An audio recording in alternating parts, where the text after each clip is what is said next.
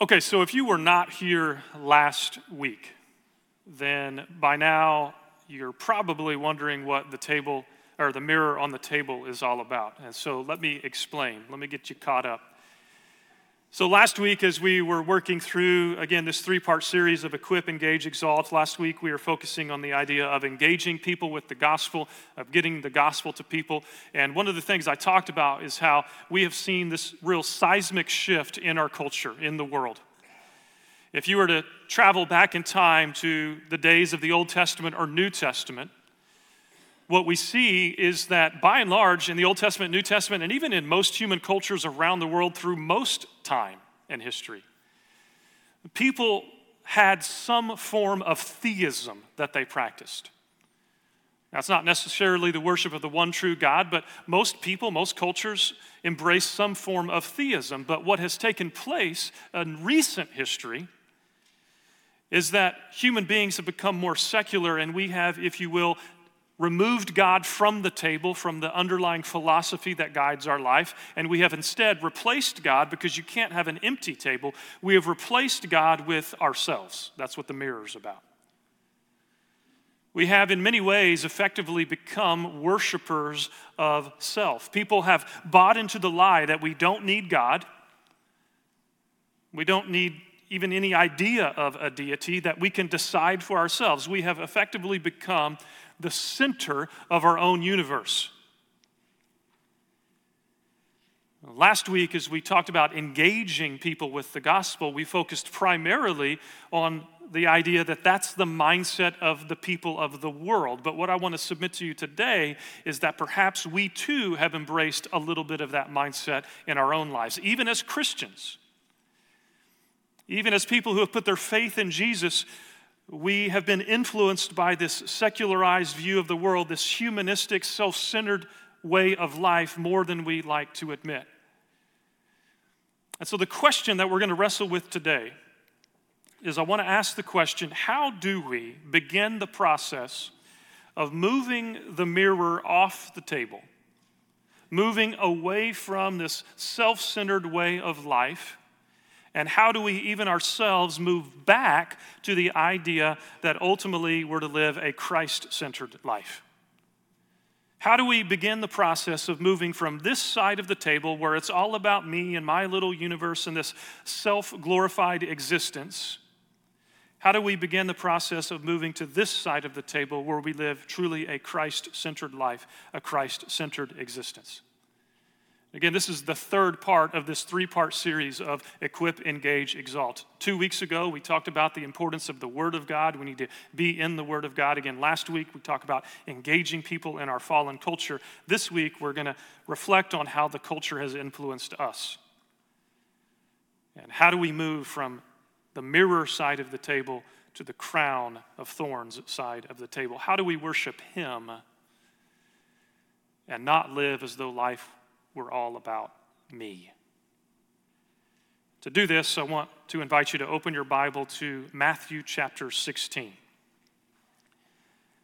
Matthew chapter 16, verses 24 through 26. And here's what we're going to do today. It's there on your outline in your bulletin. We're going to talk about, first, before we get to Matthew 16, we're going to talk about the challenge that you and I face, even as Christians, where we are tempted not to live a Christ-centered life, but instead a self-centered life. Then we're going to take a look at Matthew chapter 16 and see this grand invitation that Jesus gives us. And then number 3 on your outline, we'll talk about how to actually do that. We'll talk about application. But first, let's talk about the challenge. How do we move from the mirror to the crown? How do we move from a self-centered form of self-worship ultimately to a Christ-centered worship? And it really does boil down to that idea of worship. There's this theme in Scripture we see that you become like what you worship. You become like what you worship. So let's talk about worship for a minute. We know that throughout the Scripture, we're called to worship. We're called to exalt God, to worship Him, to praise Him, to shout out to Him, to glorify Him. We know that God and God alone should be the one whom we exalt. But while we agree with that in concept and in theory, again, in the day-to-day life that we live, there's a big challenge we have to face. It begins with this idea that we have too narrowly defined worship. We have too narrowly defined worship. When we think of worship, typically our minds go, and even my mind goes, to what we do on Sunday morning. We have too narrowly defined worship and exalting God to the things we do when we come to church, singing and praying and serving and giving. And those things are all good. Hear me out. Those are all great things. In fact, those are all essential things. And gathering together as the body of Christ together is essential to worship. But worship is more than that. Worship cannot be reduced to 1 to 2 hours on a Sunday morning. But rather, worship really is meant to be a lifestyle, a way of life that impacts every day. Take a look at the scripture. In the Bible, throughout the Bible, Old and New Testament, worship is not confined just to 1 to 2 hours, but it's something that permeates all of your life. In the Old Testament, for example, you look at the worship of the nation of Israel. When you look at the worship of the nation of Israel, ancient Israel had this broad concept of worship. Worship took place not only in the synagogue or in the temple, but it also took place in the home. It would take place in the temple and in the synagogue. People would go even sometimes multiple times a day to pray in the temple and to be with God's people. But worship also took place in the home as you come to, the Sabbath table. It was a time of worship for the family. And throughout the year, you would have even week-long celebrations where people would do nothing else but worship the Lord.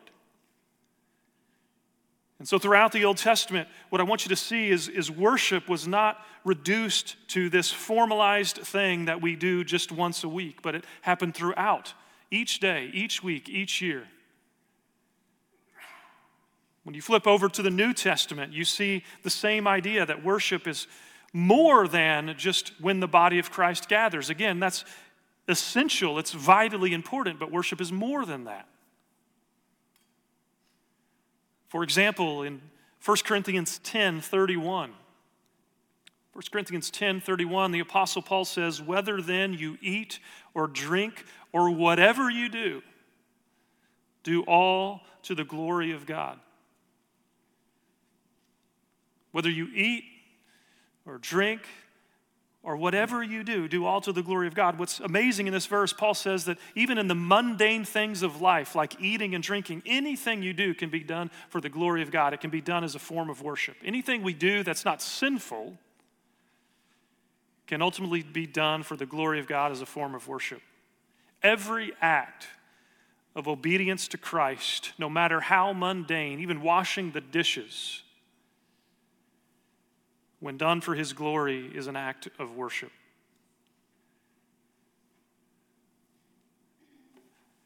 But again, this is challenging for us because we've so narrowly defined what this term means.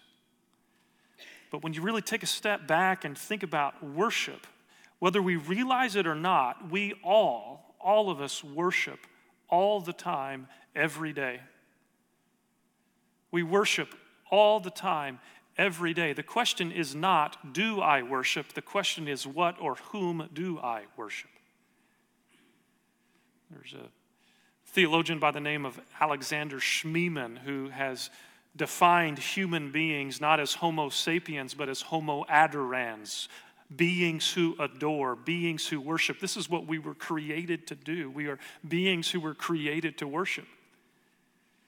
But what we have to understand is the challenge that's before us is that there's all kinds of things in our life that are competing for our worship, that are competing for our heart and for our devotion. There are things all around us that try to get our time, our attention, our devotion, our allegiance, our affection, our worship. And if we're honest,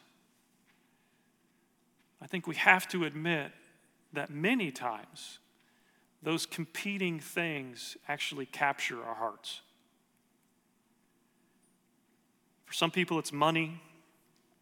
For other people, it's power. Others, it's relationships. But it ultimately all comes down to, what do I want? It comes down to the mirror on the table.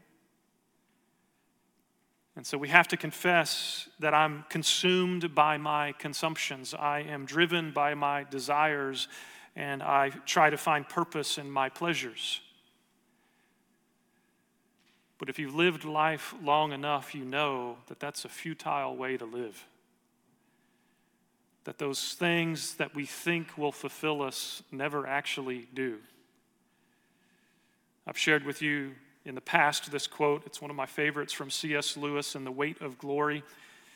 He says, "We are half-hearted creatures, fooling about with drink and sex and ambition when infinite joy is offered us, like an ignorant child who wants to go on making mud pies in a slum because he cannot imagine what is meant by the offer of a holiday at the sea. We are far too easily pleased."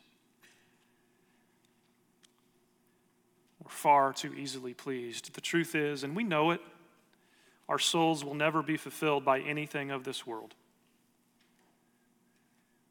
And so when we think about the challenge of worship, we have to understand that worship is a lifestyle. It's not an event. It's a way of life, not just attending a service. We worship all the time, whether or not we realize it, and many things in our life are competing for our worship. But here's the thing, and this is, again, C.S. Lewis, where he's brilliant. He says in Mere Christianity, he talks about how ultimately these desires of our heart are not bad things. What's bad is when we place those desires in things that ultimately can't fulfill us. But he says, if I find in myself a desire which no experience in this world can satisfy, then the most probable explanation is that I was made for another world. Probably earthly pleasures were never meant to satisfy it, but only to arouse it, to suggest the real thing. So the question is, what is the real thing? What is the real thing that all these longings of our heart truly will find their fulfillment in? How do we worship the one and the only one who truly fulfills these longings and these desires? How do we move again from the mirror on the table to the crown?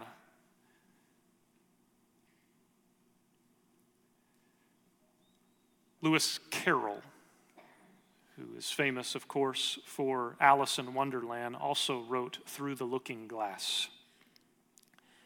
And in that book, Carroll creates this mirror image world where everything is opposite of what you would expect. If you want to go somewhere in this world, this mirror image world, you don't walk towards it, but you actually walk away from it, and you find yourself there. Everything in this world that Lewis Carroll creates and Through the Looking Glass is upside down and inside out, and in it he teaches us as his readers how to think upside down and inside out. And that actually is the secret of moving from the mirror on the table to the crown on the table. Jesus invites us in Matthew 16, which we'll see here in just a minute, to view things in a different sort of way.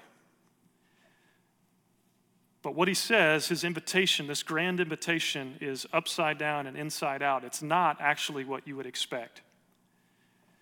To explain, I want to introduce you to a new friend of mine here. What is the link that takes us from the self-centered existence on this side of the table to the Christ-centered existence on this side of the table? And it's my new friend here, represented by my new friend. But what Jesus invites us to actually is to die to self.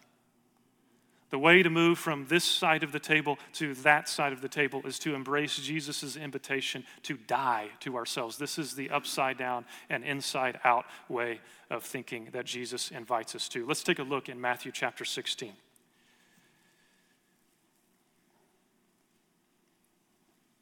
If we truly want to live a Christ-centered life, a life in which the desires of our heart will ultimately be fulfilled, then I think here's the answer. Matthew 16, 24 through 26, then Jesus said to his disciples, "If anyone wishes to come after me, he must deny himself and take up his cross and follow me. For whoever wishes to save his life will lose it, but whoever loses his life for my sake will find it. For what will it profit a man if he gains the whole world and forfeits his soul? Or what will a man give in exchange for his soul? Again, you might be thinking, wait a second, I thought Jace said that Jesus gives us a grand invitation. This doesn't sound like a grand invitation. This sounds like a death sentence, and it is. But again, this is Jesus' upside down and inside out way of looking at things. This is the way of looking at life from God's perspective, not our own. This is part of the looking glass. In order to follow him, we have to think this way. If we cling to our life and our own desires and our self-centered way of existence, then what we're going to find, what we're going to discover is that we actually lose it. But if we embrace his way of living, then what we'll discover is that we find true meaning and significance in life. Notice again verse 24. Then Jesus said to his disciples, "If anyone wishes to come after me, he must deny himself and take up his cross and follow me." There's a few things I want you to see here. Notice first and foremost that this invitation is given to anyone. It's given to anyone. Jesus says, if anyone desires to come after me, this is for you and this is for me. This is for all of us. And notice the invitation, if you wish to come after me. This phrase, come after me, is a description of discipleship.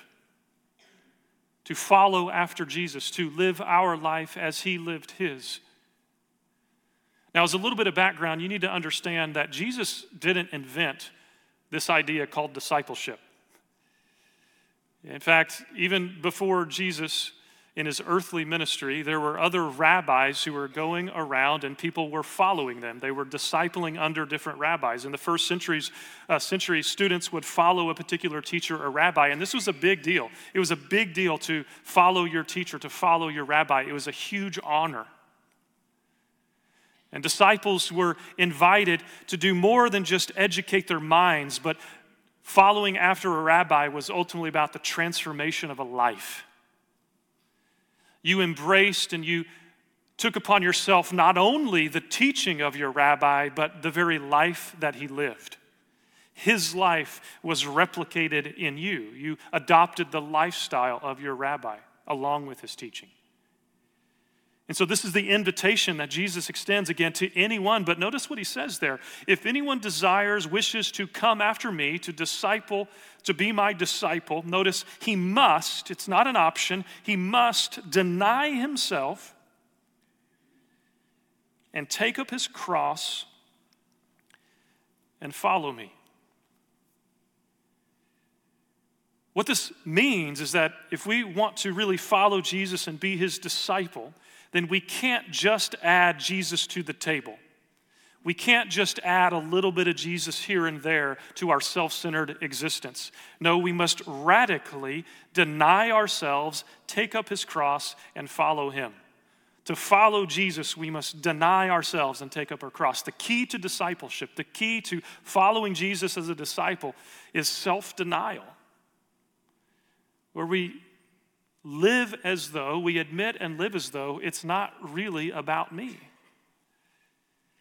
And he illustrates this graphically with the image of taking up your cross, the perfect symbol of self-denial. And then notice what he says in verses 25 and 26. He says, "For whoever wishes to save his life will lose it. But whoever loses his life for my sake will find it. For what will it profit a man if he gains the whole world and forfeits his soul? Or what will a man give in exchange for his soul?" As you look there at verses 25 and 26, I want you to see there's a word that's repeated 4 times. So Jesus is certainly emphasizing it. It's translated into English both as soul and life. Soul and life. So it's the word suke. Let me read this for you again. "For whoever wishes to save his suke will lose it. Whoever loses his suke for my sake will find it. For what will it profit a man if he gains the whole world and everything in it, all the things we pursue, but forfeits his suke? Or what can a man give in exchange for his suke? What does that word mean? Well, my friend back here, Dr. Fred Shea. Hi, Fred. He's written actually quite extensively on this word, and I texted him even earlier this week, and I said, how would you give me one sentence to define that word suke? And here's what he said. The emotional, psychological essence of a person housed inside a physical body and animated by the lowercase human spirit.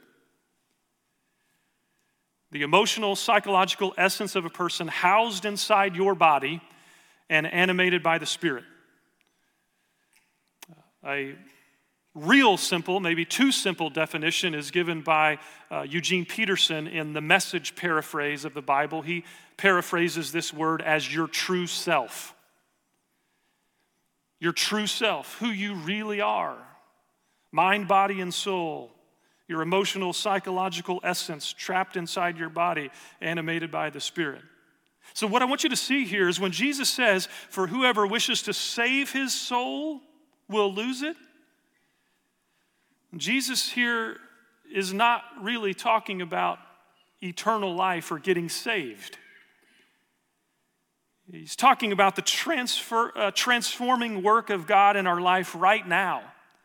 The fullness of life right now that will also lead into eternity, spill over into eternity. But Jesus is offering to us a new way to live. He's not talking about salvation. Salvation is a gift. It's given to us by His grace. It comes to us through faith. It costs us nothing because it cost Jesus everything. But what Jesus ultimately is talking about here is discipleship, and discipleship is costly. And Jesus says it may cost even your true self, your life, your soul, to really live this kind of life. William Barclay says this: the Christian must kill self-centeredness. Everything which would keep him from fully obeying God and fully surrendering to Christ must be surgically excised. Everything. But think about this. This is really fascinating. I want you to take a step back and think about how much time, money, and energy people spend trying to find their true self. How much time, money, and energy people spend trying to find their true self. Or how many books are littered at bookstores, half-price books on Amazon, of authors who are promising to help people find their best life now, their true self. Or the you do you idea. But what Jesus says here in Matthew 16 is that if we want to live our best life, if we want to find our true self, then we need to die to ourselves. This is, again, his upside down and inside out way of explaining life, and he's right. Our true self is found actually by dying to ourselves so that we can follow him.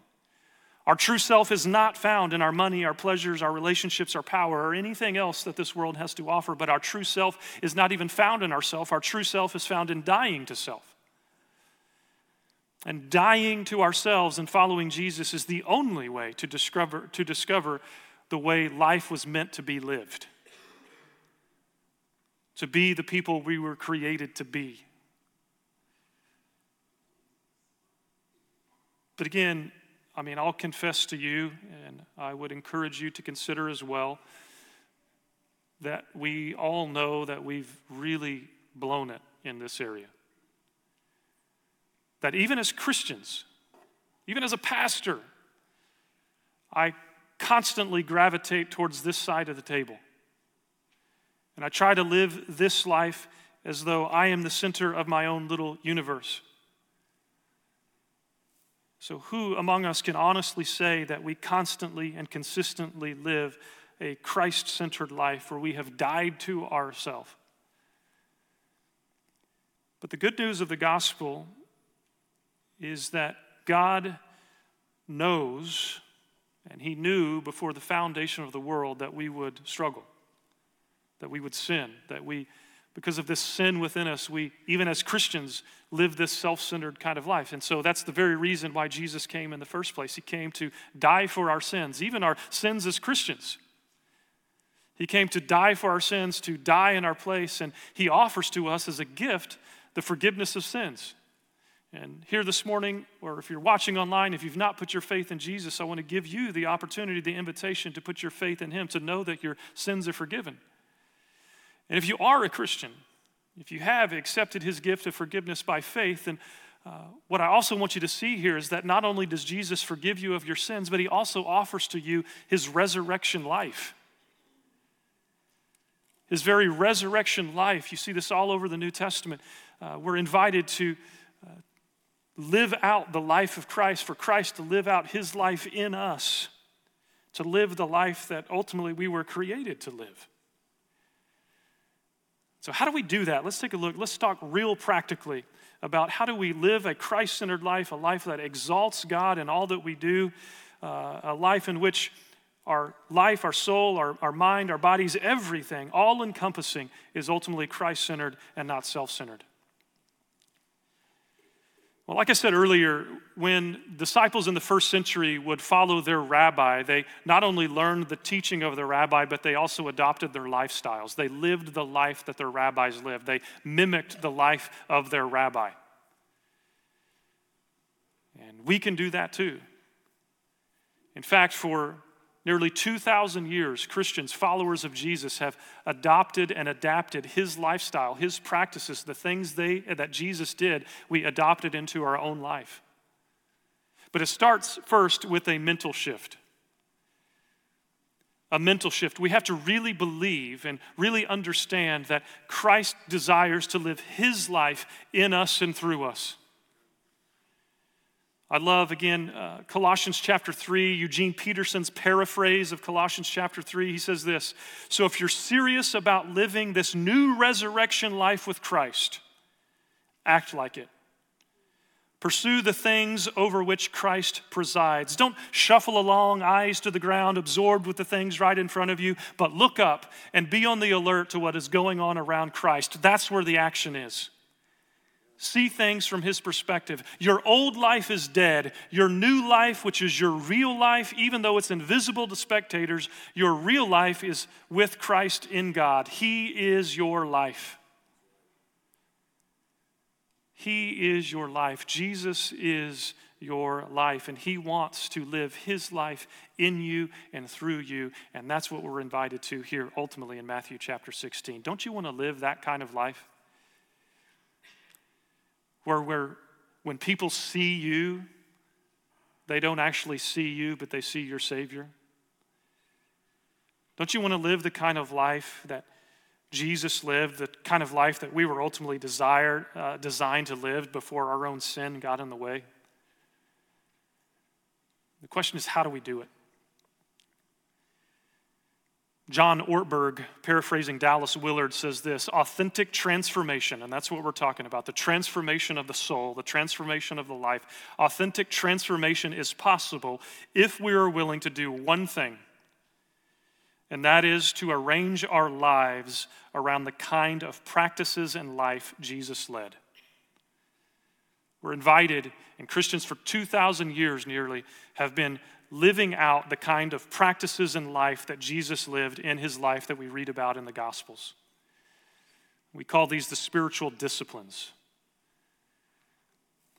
And although the list of different spiritual disciplines varies, let me offer to you a few suggestions there on the backside of your outline. Notice your one thing for this week is to consider adapting one or more, be realistic, adapting one or more of the spiritual disciplines into your life in 2024. And so let's take a few minutes to go over the list I've provided for you, and I'll kind of explain briefly each one. But the first few are obvious. When we look at the life of Jesus and the life he lived, the things he did, and how he spent his time, one of the obvious ones is prayer. And for 2,000 years, Christians have been people of prayer. We talk to God and we believe that God works. But again, prayer is a discipline. Let's be honest, it's challenging. And I'll confess to you that often in my own prayers, my mind begins to drift and to wander onto other things. Prayer is a discipline. But if we want to live the kind of life that Jesus lived, if we want to be transformed in our soul, then prayer is something we're called to do. We're invited to do. Number 2 is Scripture. And we talked about this 2 weeks ago, but Jesus clearly knew the Bible, quoted the Bible. Jesus was a man of the Word. And again, for 2,000 years, Christians have been people of the book. It's the only way that we can live in this world and know the truth of God to combat the falsehoods of our world. Again, I'm not going to be legalistic about dictating to you how long you need to spend in the Bible or what you need to do exactly, but the discipline of regularly being in the Word of God is very, very key to a spiritual life and to living the life Jesus invites us to live. The third thing on your list there is corporate worship. Corporate worship. Again, this is where our mind typically goes to when we think of the idea of exalting God. We think about what we're doing right now. But corporate worship is very important. Christians, again, for 2,000 years have been valuing corporate worship when the body of Christ comes together. Now, the challenge is, since COVID, you look nationwide, church attendance, frequency of attendance has plummeted. And so, if you struggle in that, I would encourage you this year as we begin a new year to commit yourself afresh to the regularly gathered body of Christ. Another thing on your list there is sacrificial giving and generosity. Jesus said you cannot love both God and money. You can't love both God and money. We can't love both the things of this world and the giver of good gifts from this world, of this world. But followers of Jesus, again, for hundreds and hundreds of years, one of the disciplines is the practice of giving, the means of freeing our grip on money. But again, it's a discipline. It doesn't come naturally. The next one on the list is service. How we spend our time. How we serve people. As we look at the life of Jesus, we know that he came not to be served, but to serve, to give his life a ransom for many. And as we model the life of Jesus in our own lives, we're called to serve others as well. Next is fasting. Jesus said, when you fast. When you fast. I know that for some with specific health issues, fasting may not be possible. That's fine. But for most Christians, it's something we should consider. And for hundreds of years, Christians have incorporated fasting into their lives as a form of worship, where we deprive ourselves of something in order to focus our minds and our hearts on God.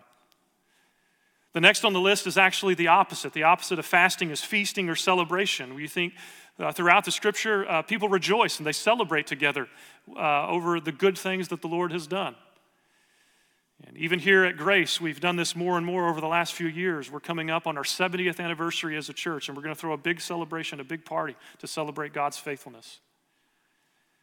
Next on the list is confession. 1 John tells us that we're to confess our sins to God. The book of James tells us to confess our sins to one another, and both are practices or disciplines of Christians for hundreds of years. We like to keep our sins hidden, but it's actually very healthy to bring them to light, to confess them. Number 9 on your list is singing. Singing out to the Lord, making music for him, singing psalms and hymns and spiritual songs, not Taylor Swift, but singing out to the Lord about who he is and what he has done.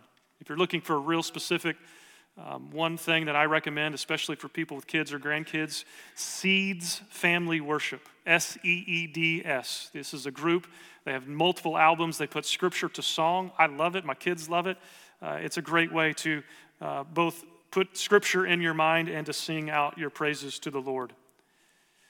Number 10 on the list is Sabbath. Sabbath. Now, we are not obligated to observe the Sabbath. It was a requirement for Jews living under the Old Testament, but we are not. However, the Sabbath was created before the Mosaic Law. You see this in Genesis. And there is simple wisdom in just taking a break, of not trying to work 24/7, of instead taking a step back and resting in the rest that we have in Jesus and enjoying his creation, enjoying the fruit of our labor that we have only because of him. Next on the list are silence and solitude. Many Christians wrongly think that silence and solitude is reserved just for some monks who like to disappear into the mountains, but actually because our world is filled with constant, nonstop noise, just constant chaos, I think silence and solitude is a very culturally relevant spiritual discipline that I would invite you to try. The Lord can work through the noise of our world, but typically he works in moments of stillness. And so I would encourage you to go on a walk,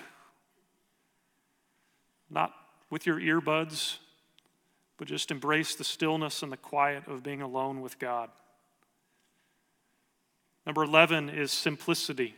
This is another culturally relevant one. In our consumeristic culture, living a simple life is a way to swim upstream and to be different, to resist the cultural narratives of the day that you are what you own, to not get caught up in consumerism, but to be content with what you have, to resist the urge to fill your life with stuff that's not going to give you meaning and significance anyway, but to live a simple life. And finally, the last one on your list there, one of the most challenging ones for me, is slowing. To get off the hamster wheel, to force yourself to slow down, to stop and smell the roses, both metaphorically and literally, maybe intentionally drive in the slow lane of traffic. It will test your patience, but that's a good thing. Just slow down. Listen, this is just the beginning of the list, and there's a number of great books out there. You won't agree with everything written in them, but books by Dallas Willard, Richard Foster, John Ortberg, John Mark Comer. These are some of the men who have dedicated their lives to this subject. I would recommend them, again, keeping in mind you may not agree with everything in them. But this is the kind of life that Jesus invites us to live. As we look at how he lived, if we want to find our true self, this is one way that it can be done. Dietrich Bonhoeffer, in The Cost of Discipleship, says that when Jesus calls us, he bids us to come and die. And Jesus says, do you want to find your true self? Then die to yourself. And he invites us to live life a better way. A life of worship, not just reduced to 1 to 2 hours on Sunday morning, but a lifestyle of worship, to live the life that God actually wants us and created us to live. Would you pray with me? Father, we do confess how difficult this is. For us, your people, even those who have put our faith in your Son, people who know that our sins are forgiven, people who know that our identity is in Christ and not in what we do, not in what we own. Father, we confess that it's so easy for us to get caught up in the cultural narratives of our day and to worship the creation rather than the Creator. And so, Father, instead, help us to embrace this invitation of Jesus to die to ourselves, to die to the things of this world, and to instead embrace a new way to live, a way that is radically transformed by the death and resurrection of your Son. Father, help us. Help us to live the life that you created us to live. Help us to live the life that Jesus modeled for us. Help us to believe that not only does his death forgive us of our sins, but his resurrection invites us to a new way of life. And Father, I pray that as we incorporate these types of disciplines in our life, I ask that you would work in us to truly transform our souls, that we would find the life that you're inviting us to live. And as we do this in community with one another, as we do this in the world, I pray that you would give us opportunities for other people to ask us, what is the hope that is within us? why we live life differently. And help us, Father, to point it all back to Jesus. Help us to be people who are equipped by your word, who engage others with the gospel, and who live lives where you are exalted first and foremost. Father, thank you for Jesus. Thank you for your word. We pray all this in Jesus' name. Amen.